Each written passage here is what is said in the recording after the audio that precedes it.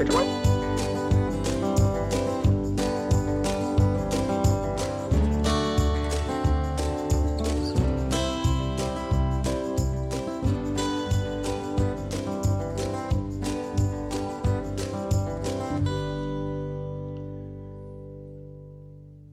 G'day beer lovers and welcome to The Antidote, a series of special episodes of Brews News Live. I'm your host, Pete Mitchum. In this series, we hope to engage with the beer community, to share their insights, to get some ideas and strategies, and to provide an online gathering place. It's your virtual beer garden, and we welcome you all.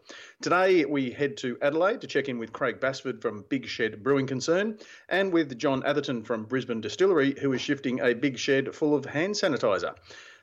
I am joined each day by my Brews News Week co-host and good mate, Matt Kierkegaard. G'day, Matt. G'day, Pete. How are you? I'm very well, thank you for asking. Interesting day for me. First day out.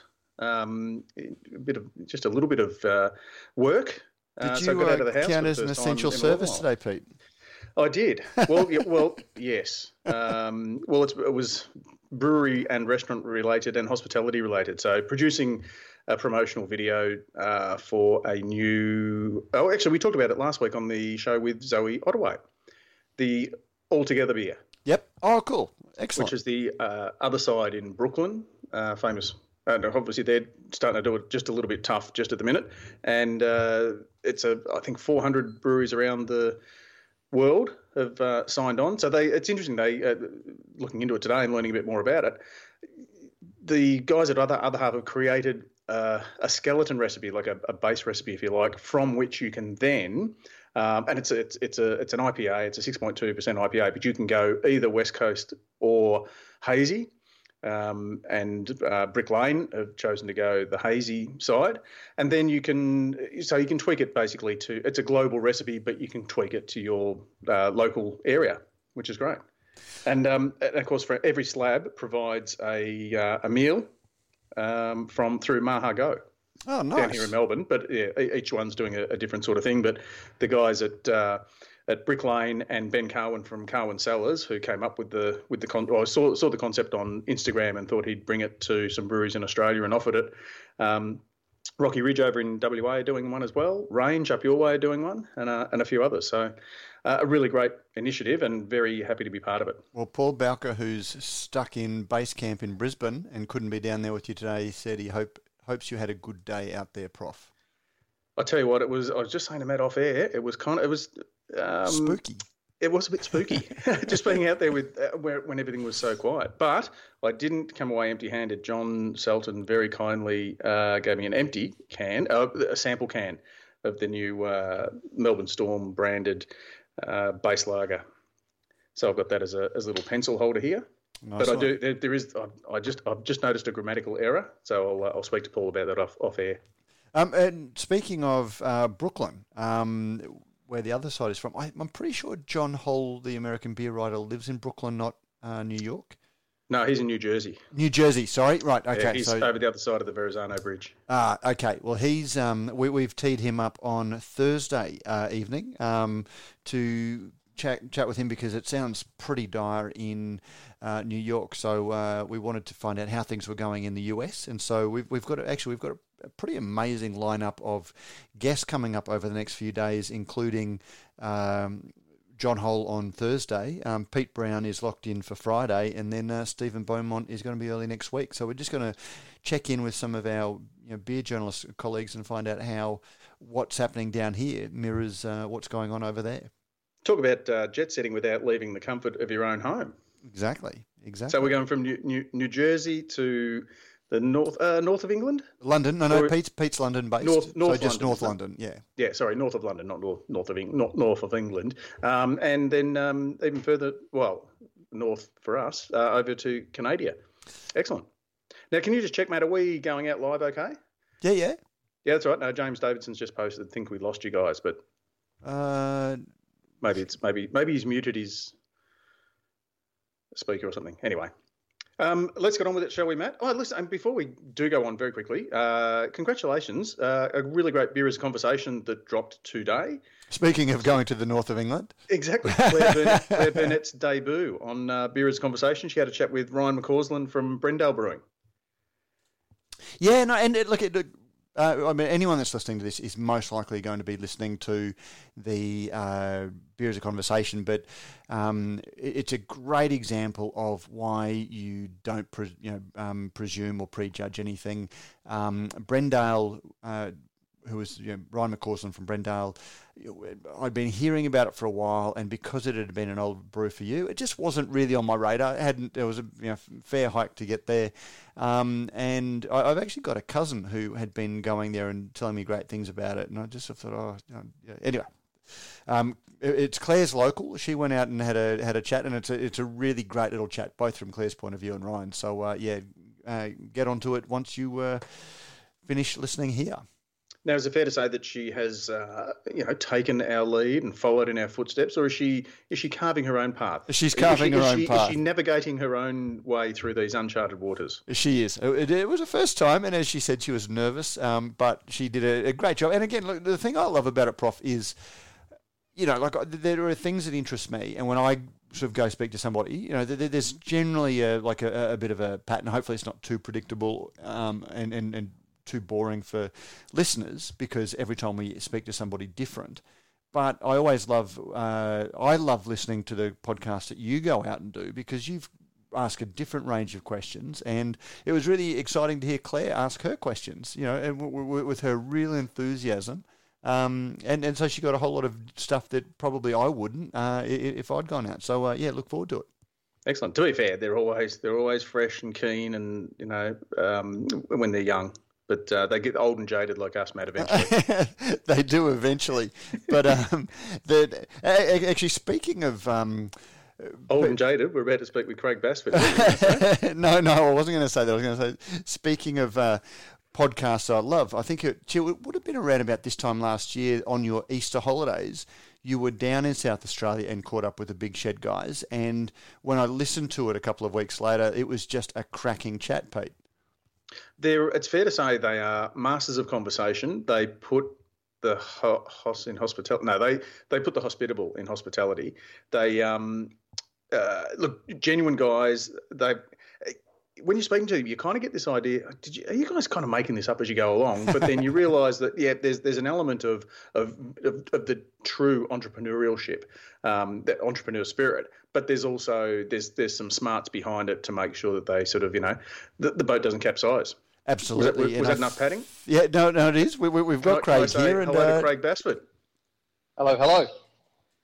G'day, mate. Hello. Yeah, this time last year, we were sitting in the Big Shed, not the bigger shed, and having a really good chat. And that was the time. You don't miss those days. So, mate, what have you been up to since then? Anything changed since I last spoke to you?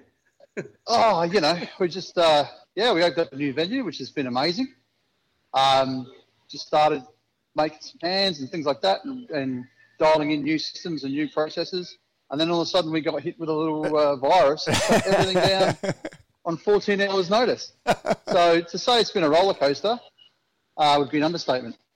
And I guess, Craig, like a lot of the people we've spoken to on the Antidote have sort of said, we were going along doing our thing. We sniffed the air. We could see what was coming. And so we started to pivot. We started to change direction. We started to adapt. You guys, I think, looking back at your Facebook feed and telling the story, there was just so much going on that I wouldn't be surprised if it was quite different for you guys. Absolutely, yeah. We're not that bright. We certainly didn't sniff the air and pivot. We were too busy trying to get the existing place, the new place, sort of dialed in and stuff like that. So we were spending all our time on getting the house sorted, getting the brewery sorted, the canning line sorted. We didn't really think too far ahead. We'll look at one month at a time, sort of think, all right, what are we going to get done this month? What are we going to get done next month? Because if we look much beyond that, it would just sort of overwhelm us.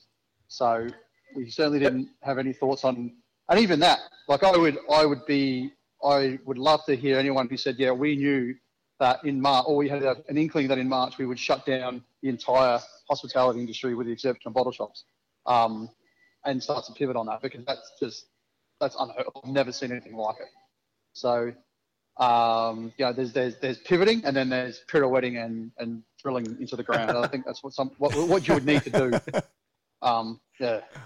So, mate, you had everything pretty much all, like you didn't have anything stuck on the water or stuck in China or stuck in the ports. You'd pretty much got everything in. It was just a case of dialing everything in. Had you sort of taken on all the, obviously, the first few weeks, the first few months is where you've got most staff on because you're top heavy, you're training everybody, you're giving everybody hours to make sure that everyone knows, the systems and that sort of thing. Is that the stage you were at?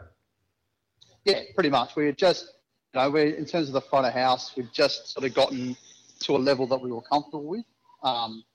Because we go from a 50-head venue to a 250-head plus venue. We're never sure how it's going to work. We had an idea, but we had that sort of sorted. And likewise with the brewery, things take longer when they're new.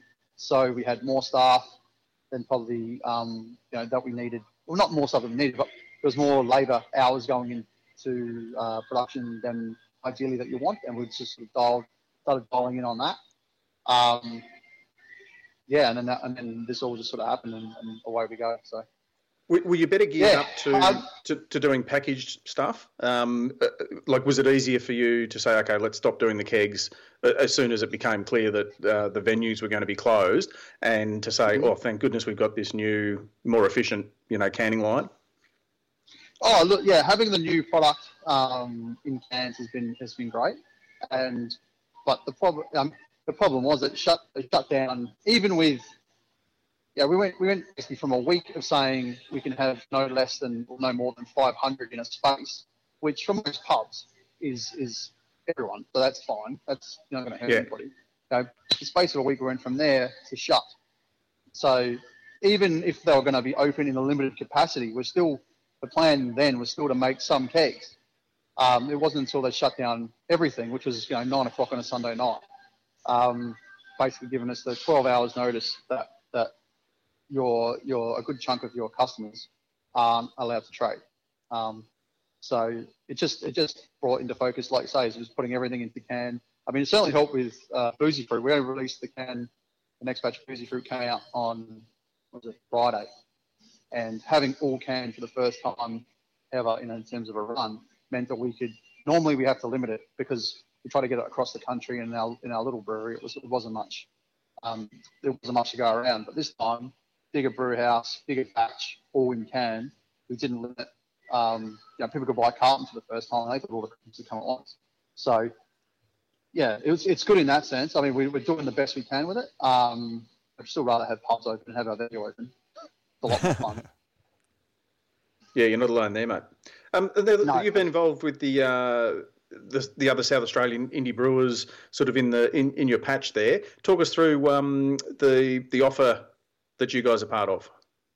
Yeah, so James McCall threw out there we should maybe do a craft beer pack to let people, because I mean, what I will say, it's funny when people talk to us about how are you going? Well, that's the question you get a lot. How are you going? And it's an interesting question, because if you say to me, how are we doing? In terms of the limitations that we've got as a business right now, we're going really well. Like, people are supporting local breweries. I know we're getting a lot of love around the place, deliveries, takeaways, all that stuff. I've been truly humbled and amazed that people, even in times of uncertainty, are still willing to back the little guy and back the independent guy to come and support us. So it means the world to us. But it's not something we can do that's sustainable in terms of the business model, because it's just not enough dollars going through the system. But so there's a lot of breweries like that. A lot of craft breweries obviously going to be in a very similar situation to us. So it was about, how do we, as an industry, as a local part of that industry, how can we get people to, or let people share their support a bit further abroad. So James McCall said put out there we should do a mixed carton. So we did that. 2 beers from 12 different local breweries and there was talk about how to name it and stuff, and plays on Corona and survival and stuff like that. But we wanted to keep it positive, so we named it the Heaps Good Craft Beer Pack. Retail for $120 online. It sold out in 4 days. So wow. Yeah, that was really good. So that, again, it's not enough. Without being cold, there's not enough dollars and cents in that to keep the business afloat on its own. But it's enough emotional support from the public. It makes you fight another day. Yeah, and look, like you suggested too, the other thing is that it's a marketing exercise as well. Like it's giving people something and reinforcing that local, so that hopefully when things go back to normal, they're going to go, oh, you know what, maybe I'll have a second thought about getting a West End or a Peroni or Corona or whatever it might be. And you know, that local stuff wasn't too bad. Wouldn't have discovered it otherwise, or you know, maybe that's the way to go moving forward. Yeah. Like it's just the local support. If anything good has come from this carry on, it is that people have learned. I think people have actually had the time to look at what they do in terms of where they put their dollars and cents, and not who needs it, but you know, where's it best placed. And I think that they are, you know, when they're making that assessment, they're going, you know what, like the little guy is the guy I want, because he's the guy who, like, you know, ever since we shut, I've been here, the brewery here most nights of the week, virtually every night of the week, delivering food and beer to people. Just because, like, I can't afford to pay someone to do it, and it needs to be done. So, but when people see that, they go, yeah, this is real for you. Like, yeah, no shit. And it's been, yeah, like I said, that support has been fantastic, and I think that feeling, if we can get anything else out of this, that sense of understanding where your dollars and cents are going and what it means for your local area, what it means for your community, if people can think about that a little more often, because it is easy in this big sort of homogenized, corporatized world where you can order stuff online from Amazon or wherever. It's easy to forget those little guys and what they mean to your local community. So I'm hopeful that trend does continue. Craig, one of the things that I've noticed, just speaking to the breweries, is no matter how far you send your beer around the country, the breweries that seem to have given themselves a bit of a buffer and a bit of security through all of this are the ones that have at the same time really put an effort into being part of their community, because we're just hearing all of these stories of communities rallying around behind their local brewery. Is that how you guys feel?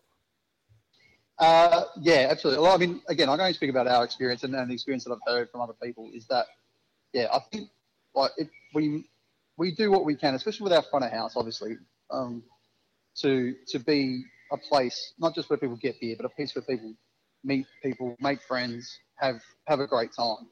And like the brewery's still here, but that's been taken away, and people will generally miss it. Like I've seen like Zoom chat groups come up where 24 of our regulars get together on a Friday night online, and these are people who would never have met if it wasn't for the brewery. So the fact that there's a value in that goes far beyond the price of the beer. So I think if people want to see that survive as much as anything else, they want to have that local hangout where they feel comfortable and they feel like they're part of something bigger. And they generally are. Like I will happily tell, you know, especially our regulars from Brownwood Street, they help build this new space. And it's always been important to us to recognise that and to honour that, because without them, we don't go do anything or go anywhere. So we hear, yeah, like I said, I think the support of the local breweries has been amazing. We're hearing all sorts of stories about how long this is going to go on, but how long do you guys think that you can hold on at the sort of volumes that you're selling? It really does depend, man. I mean, if it stayed like this, I don't know. I generally don't know if people are going to, because listen to Scotty from marketing talk about 6 months and be careful what you wish for and all this sort of stuff. I generally don't know if people are going to be prepared to live this way for a 6-month period, unless they see. I can just see a revolution happening, to be honest. If that is the case, hopefully not. But I would. Yeah, I generally don't know. This is the hardest part for us as a business, is we don't know what's coming next. I mean, the government coming on board with the JobKeeper, and I think there was an announcement. I haven't seen it yet myself, but announcements today about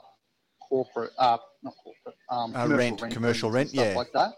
That to me sounds, again, I haven't looked at it, so I don't know exactly. But I think there's a link on our resource page to it already. Yeah, cool. Well, I'll definitely check it out.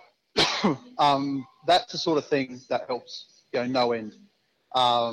Being able to, employ staff and get some of that money back. Not all of it, because we don't have. There's a certain amount of people that this place needs to run. But if we can't sell enough of it because we don't have enough customers because all of them have been closed down, that obviously impacts on us. But again, our takeaways, our deliveries and stuff. So our front of house, we've had to let go essentially all of our front of house staff, barring 2 or 3 permanent staff to run this sort of skeleton crew. That's paying for itself. That could technically run as it is now quite comfortably. But as you said, December we got all this equipment in, and all of that equipment has a dollar attached to it in terms of loans and bits and pieces. So as long as everyone's prepared to wear some of the pain, we can all march through it together, I think. And if it takes 6 months, so be it. But if banks start getting restless and start demanding bits and pieces, and other lenders and stuff like that, well then that's when other people are going to agitate to you either have to cover it or you have to let us sell to customers. So that means you have to let them be open. It's the whole unknown thing does my head in.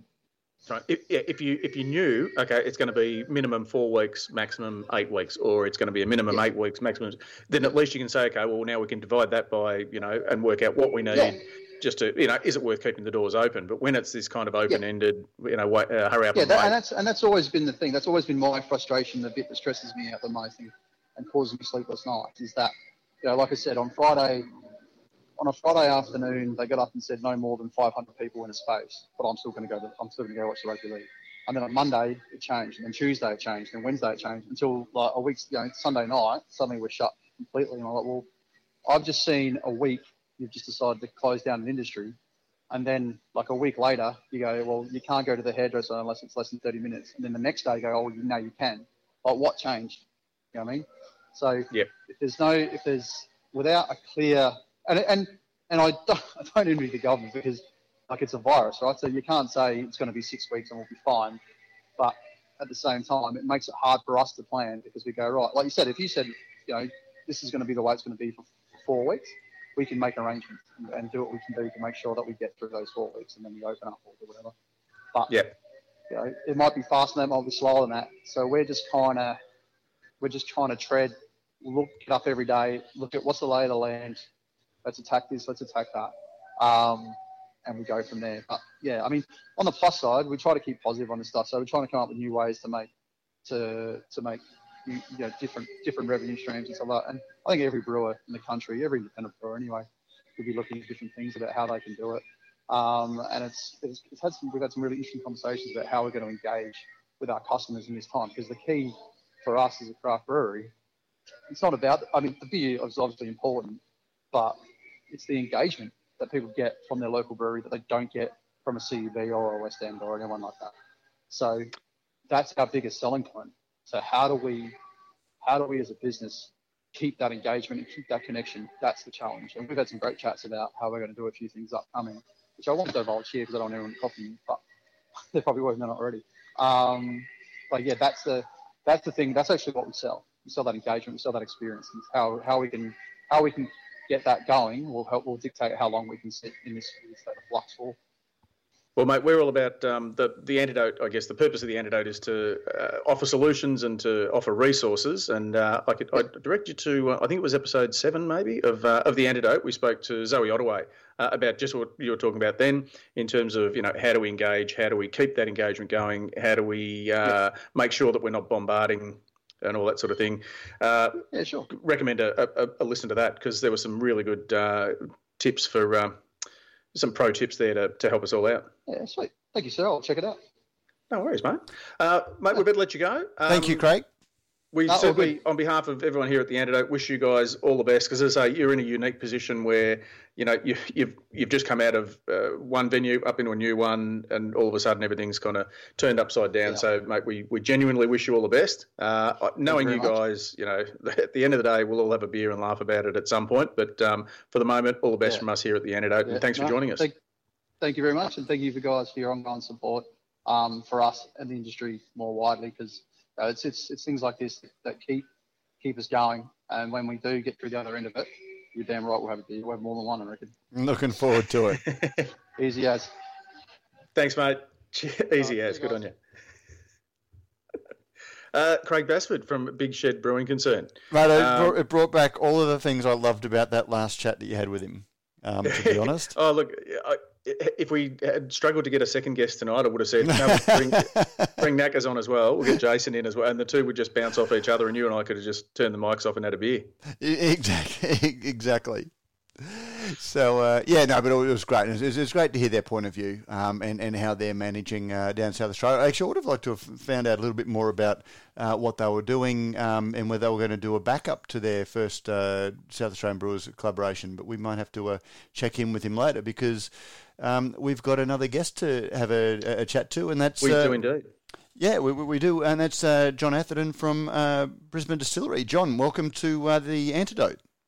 Hey, g'day, fellas. How you doing? Not too bad. Now, we're the Antidote, and we were just speaking to the guys from Big Shed Brewing, but I understand that you've turned your little business into a big shed filled with the Antidote. Yeah, that's one way to put it. I don't think I've seen that much ethanol assembled in one place, to be quite honest. It's scary, the amount that's there. We started our distillery last October and have a bit of a gin school and a few other bits and pieces associated with it, including a cocktail bar. And now it's been completely stripped of its original personality and turned into a hand sanitizer factory. So it's pretty cool to be able to do that. And we've done it in a couple of weeks, which has been an amazing experience in itself. So tell us the steps. You only opened last year, and so you had a couple of months of trade, would no doubt have just been getting into swing after the Christmas holidays. And what was the progression of, shit, things are going to happen, to, okay, let's down tools and retool? Yeah, well, that's it was kind of a interesting, and it was also fairly disappointing for me that we got to this point. I was under the impression that, hospitals would have hand sanitizer and doctors would have hand sanitizer and they'd be able to get it from some, I don't know, secret stash. I don't know exactly where it would have been, but I had a friend of mine contact me who's a dentist. He's got a few dentists working for him in a surgery. And he said, oh, mate, I was wondering if you could make me some hand sanitizer. So I did, and I took a photo of it and I just tossed that on my Facebook account. Personal account, and within about 3 hours I'd been contacted by about 6-7 doctors, some friends of mine and some others, asking to buy 20 litres each. And I thought, wow, that's kind of interesting. And then that was a Friday, and over the weekend it kind of escalated. I don't know exactly how it got out, but I got inundated with emails. And then someone from the COVID-19 task force got in touch, the state government, and started asking questions about our capability and what we could do. And having been involved in a lot of software and electronics startups, and also an earlier life being in special forces and going through Duntroon, I was able to sort of talk to them about what we might be able to do for them and built a bit of a business plan. So I did that over the weekend. First thing on Monday morning, I called every single bottle supplier in the state just about, and then nationally as well, and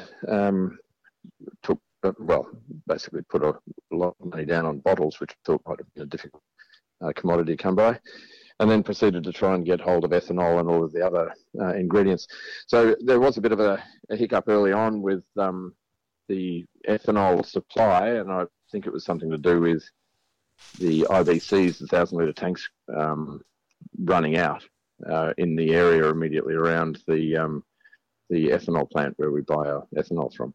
And I guess that's the thing. It's at every step of the way we're seeing, bottles to put it in, but then the containers to put the ethanol in, and getting the ethanol. Everyone needs to spin up to ensure we have the supply. Yeah, so that's partially. I mean, we've been very reliant on China for a long time for all sorts of bits and pieces, And this is just one of those things that a lot of people haven't given much thought to until it disappears off the shelves. And then they go, oh, I wonder why that's happened.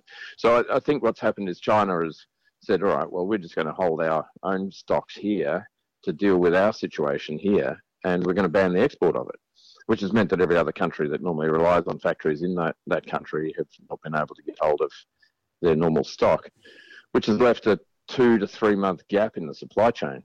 So that's meant that companies like mine have been able to, have had to step up and swing and pivot their business around to be able to firstly supply the product. But we're going through what would normally take a year or two of growth in a startup company. We're doing that did that in a week. Find suppliers in huge quantities for plastic bottles. Now, we've got a requirement for 20,000 plastic bottles a day, right? And to be able to find a supplier to be able to match that right at the moment is very difficult because they're normally imported. Yep. There's a few that are manufactured here. We've had to find suppliers of all of the various ingredients as well, and they're running out. So I've had to buy huge quantities to be able to maintain supply of that. The ethanol itself, I had to personally buy 112 IBCs and ship them down to the plant for them to fill them because they were out.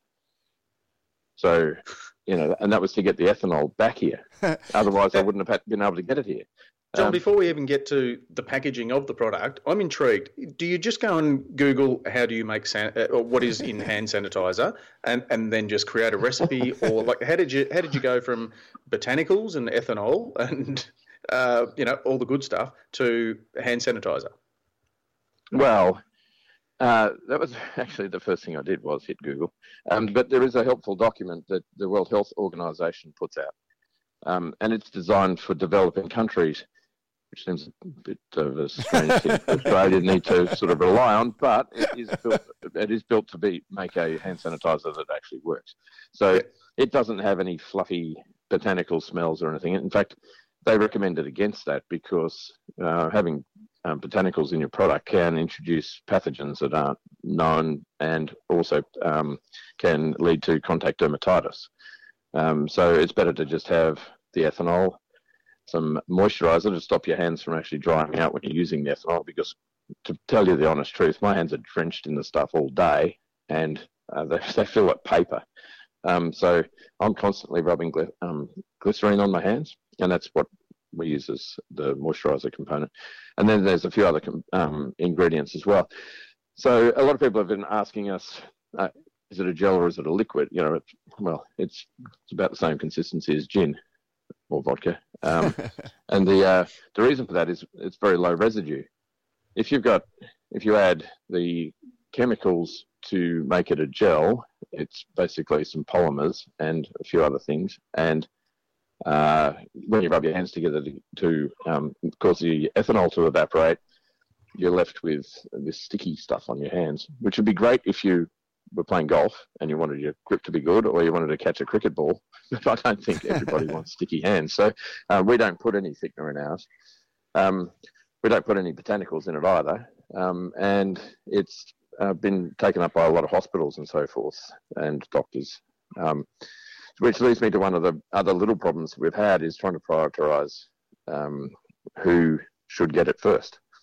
So we decided early on that doctors and frontline healthcare workers were probably the most important to protect. So we said we would firstly give a discount to that group, and secondly, we'd prioritise them all the way through the order process. So if a new doctor comes along and orders some today, they, using our rules, they jump the queue. They jump the queue in front of somebody who might have ordered 2 days ago and be waiting for a consumer package amount.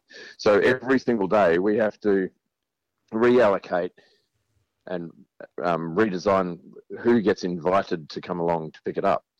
So we've had over 12,000 orders now, which is totaling somewhere in the order of 60 or 70,000 litres. So being able to get all of those people to come to my distillery in Jane Street just wasn't an option. I mean, that's more than a quarter of Suncorp. So it'd be awkward to have them all rock up in Jane Street in one go. So nice local ratio reference too. Very well done. yeah. So we had to. I rented a 1,000 square metre warehouse down the road a little bit from someone that was using it as a car park before, and so we've built a fulfillment centre down there, which I put 3 shipping containers into for our storage and security of our product, and we've built a consumer fulfillment centre at the front, so people get allocated a half-hour time. A time window to come and collect, and then they have an hour to sort of actually rock up. And we're not too, stringent on that. It's basically to control crowds. And then obviously we have to have proper spacing in the queue and spacing from our staff and all that sort of safety stuff. Payment and yeah. So, and that's the other thing. But we decided to take prepayment so that people were, were locked in to come along and buy, because I didn't really want to produce 60,000 litres of it and have very clean hands for the rest of my life. And so that meant that we didn't have to take cash or payment when they came in the door, because we knew there was going to be that would cause a lot of a backlog. In a normal retail transaction, just doing the credit card thing and then a PIN onto the screen, in some cases, could add 2, 3, 4 minutes. And when you're talking about 12,000 people, that adds up to a huge amount. It's much better to have an online payment than a real world fulfillment in a matter of seconds. And we've actually got it down now that from walking in the door to out the door is a minute or less.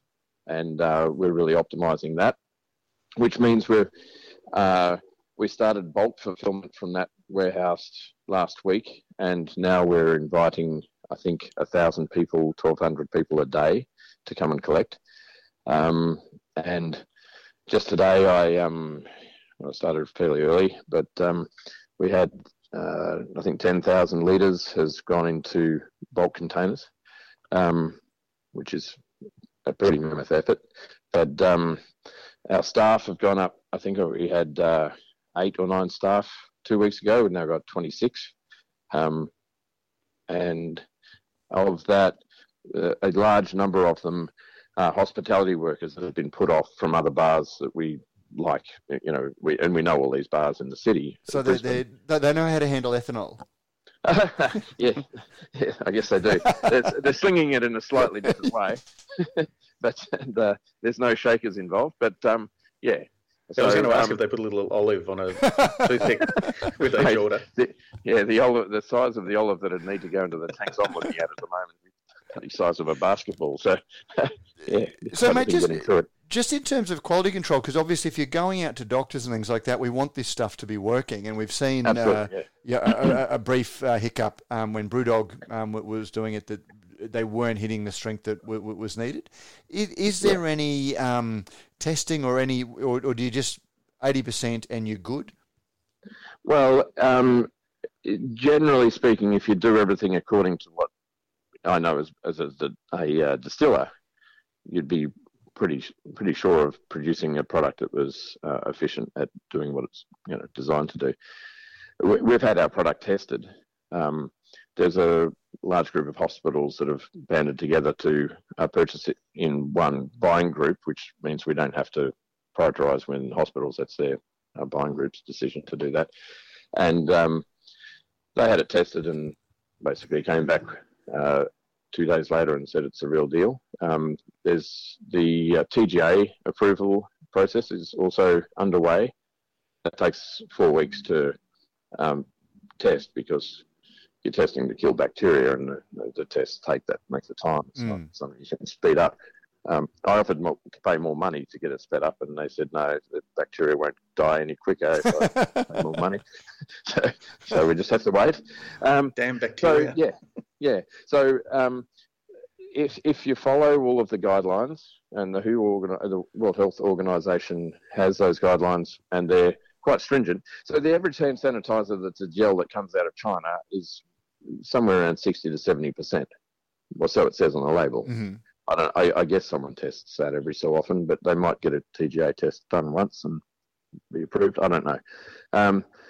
We're putting 80% ethanol in. We buy it in 96%, and then we denature it so that it's not fit for human consumption. Otherwise, we'd have to pay excise on it, which, by the way, is over $86 a litre. So that would probably cause a few people some angst if we tried to sell it with excise attached. So it's quite weird to me that we're selling hand sanitizer that is denatured. It's exactly the same stuff that you drink with some other ingredients in it.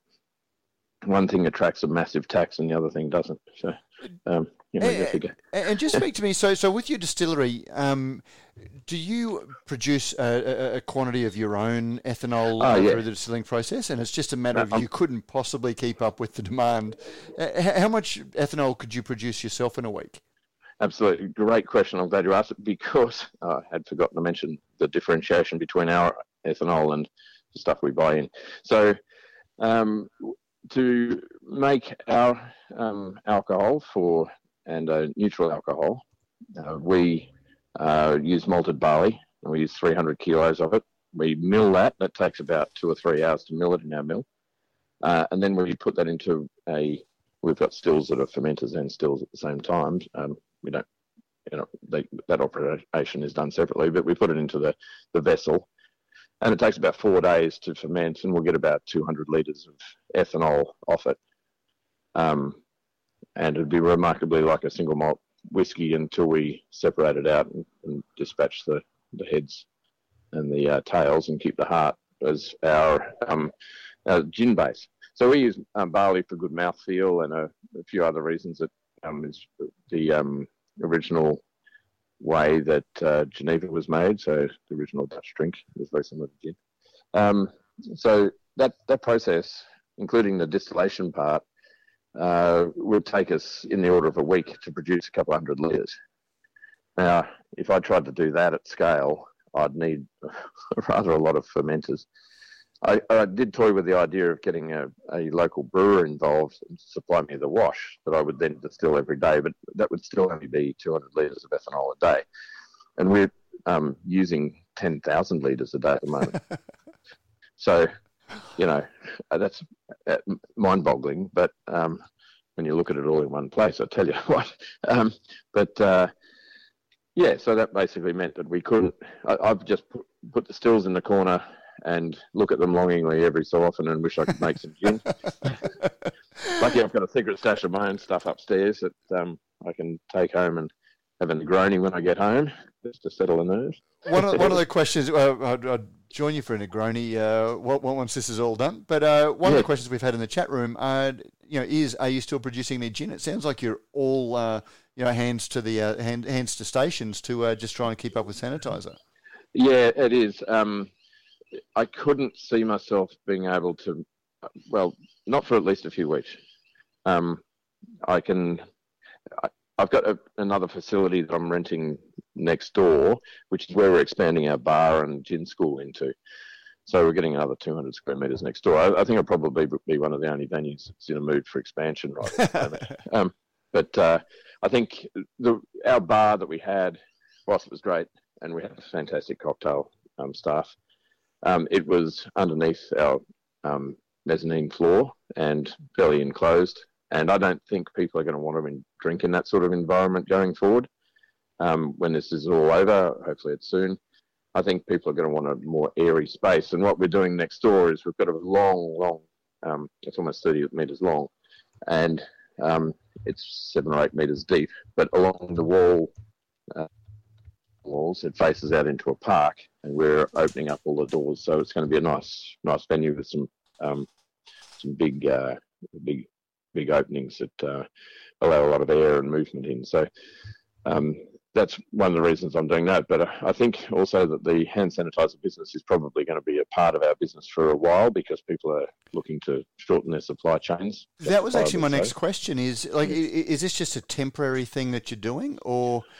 Well, it's very difficult to tell. How does Johnson & Johnson come and smash me out of the water? Well, I guess they could, but they're. I'm just picking a name at random. I don't even know if they make the stuff, to be honest. But I think there's something to be said for at least some distilleries, if not all, in Australia, to have a component of producing things that are valued not just alcohol for consumption, but things that are valued within the community. And I think the government's stance on that has been, their approach to me certainly has been, on behalf of hospitals and others, has been very much along the lines that, we really want you to do this, and we want somewhere in Brisbane to be able to buy it, and I don't want to ever rely on having to buy things from a long way away ever again. Which is promising, but it's difficult for me to tell whether this business is going to evaporate in 2 months when cheap stuff from China comes back online, or if it's going to be a long-term change. So we'll see what plays out there. To be frank, I don't mind if I never hear the words hand sanitizer again. But I really like gin. And the most disappointing thing for me is that this whole thing didn't blow up 1 week later, to be honest, because I was about to bottle my new barrel finished rum, which was, we make an agricole rum. So that's from sugarcane juice rather than molasses. And we've finished it. I won't say aged because it's fairly young rum, but we've finished it in Pedro Jimenez barrels, which is drinking fantastically. And I was about to put a few hundred bottles down, out of the barrel, but they're stuck in the corner behind bottling line. So I don't think I'll be able to get to them for a little while. So yeah. So I mean, that's sort of where I'm at. I think we'll keep manufacturing it. It'll be a line. If not a huge volume line, we'll probably still keep making it for some time. Oh, mate, thank you very, very much for joining us. It's been a fascinating chat into the world of hand sanitizer. Who would have thought that a beer podcast would be talking about hand sanitizer in any world? If you'd asked me 3 weeks ago, I would have said that, what? Hey, just before we let you go, I'm based in Brisbane. There's no chance I could sneak down and just grab a litre tomorrow, any chance? On Negroni or hand sanitizer? A litre of each. Can you do a Negroni flavoured hand sanitizer for him, please, John? Oh, geez. That'd look good, wouldn't it? I'll take the 8:30 to 9 window, if that's okay. Why don't you spin past and have a bit of a look through the window? I should be there. I'm getting more and more tired as the day goes on. I normally start at 4:30 because my son's a rower and he starts just down the road at that time. But I've been coming in at about that time and working through till 8 or 9 at night. So the chances are you'll see me here. We're working pretty hard to try and get the... I was only joking, mate. Yeah, I wasn't going to put the bite on you. It sounds like you've got enough call on your product already. So, no worries, mate. But thanks very much for your time this afternoon. All right, cool. I'll talk to you again. Cheers. Thanks, mate. Thanks, John. That's it. Bye. Wow. There's a lot to process there, Matt. Look, I think it's great that, and I don't mean this in any way to sort of juxtapose the gloom and doom or the hard times that a lot of people are experiencing. But gee, it's a nice to have an upbeat story where this has created a situation where somebody has been agile enough. And look, let's face it, there's a lot of dumb luck goes into any situation like this. But to be able to go, bang, and then to be, and then paying it forward to saying, okay, well, these are our partners, our supporters, our customers. We can take some of their, we've got some job opportunities and looking after those guys. So I think that's terrific as well. Oh, but I think a lot of that upbeatness was just sort of like energy that hadn't yet petered out. So like it was probably adrenaline. So, but no, I have a feeling these 12-hour or 14-hour days that John's going through, and just he would have no time to stop. It'd just be go. At some point, he's got to make sure he looks after himself and doesn't hit the wall too hard. But even just a thought, I mean, when you stop and think about it, at a pretty rough time when no one knows what's going on, committing yourself to tens of thousands of litres of ethanol and the containers to put it in and all of the sort of moisturisers and stuff like that is a pretty big thing. So I mean that'll be something that still waiting to hear exactly when we'll get Cameron Dick on, the Minister for Industry in Queensland. But if they've got a COVID task force, that's one of the things that the government doesn't get enough recognition for. Yeah. So, no, exactly. Anyway, mate, it's been a long podcast. It has been. We must go. We must away. And listen, now I'm not the sort of person who, lays bait or puts little, incentives for people to listen to. But I have been working on some outros, Matt, at the end of the song. So I'm just going to reward listeners who do hang on. Obviously, if you do need to nick off, you'll listen to it on replay. But I've been working on some outros, and I welcome any suggestions. Hit me up. producer@brewsnews.com.au if you have any suggestions for outros. But I'm going to do my first one this afternoon after you do the play out music, Matt. Oh, so you ready for play out music? Well, we've thanked everyone. We have tomorrow. We've got Wade Curtis from Brisbane's Ballistic Brewery, who again they've closed the venue. They've done drive-through. They're a really good example of a business that's just doing what needs to be done to stay open. And then we've also got Dan Emery from Welder's Dog in Armidale to talk about their bunker boxes going ballistic. So what you did there, you ballistic twice. There you go. So so stay tuned for tomorrow. Thursday we've got John Hall coming from the US, and Friday we've got Pete Brown, and hopefully at some stage we'll also have the Minister. So huge week of the Antidote coming at you. And Pete, if you're satisfied that it's done now, I'll get into a little bit of soothing music. Thank you very much to all of you in the chat room. Play us out, Matt.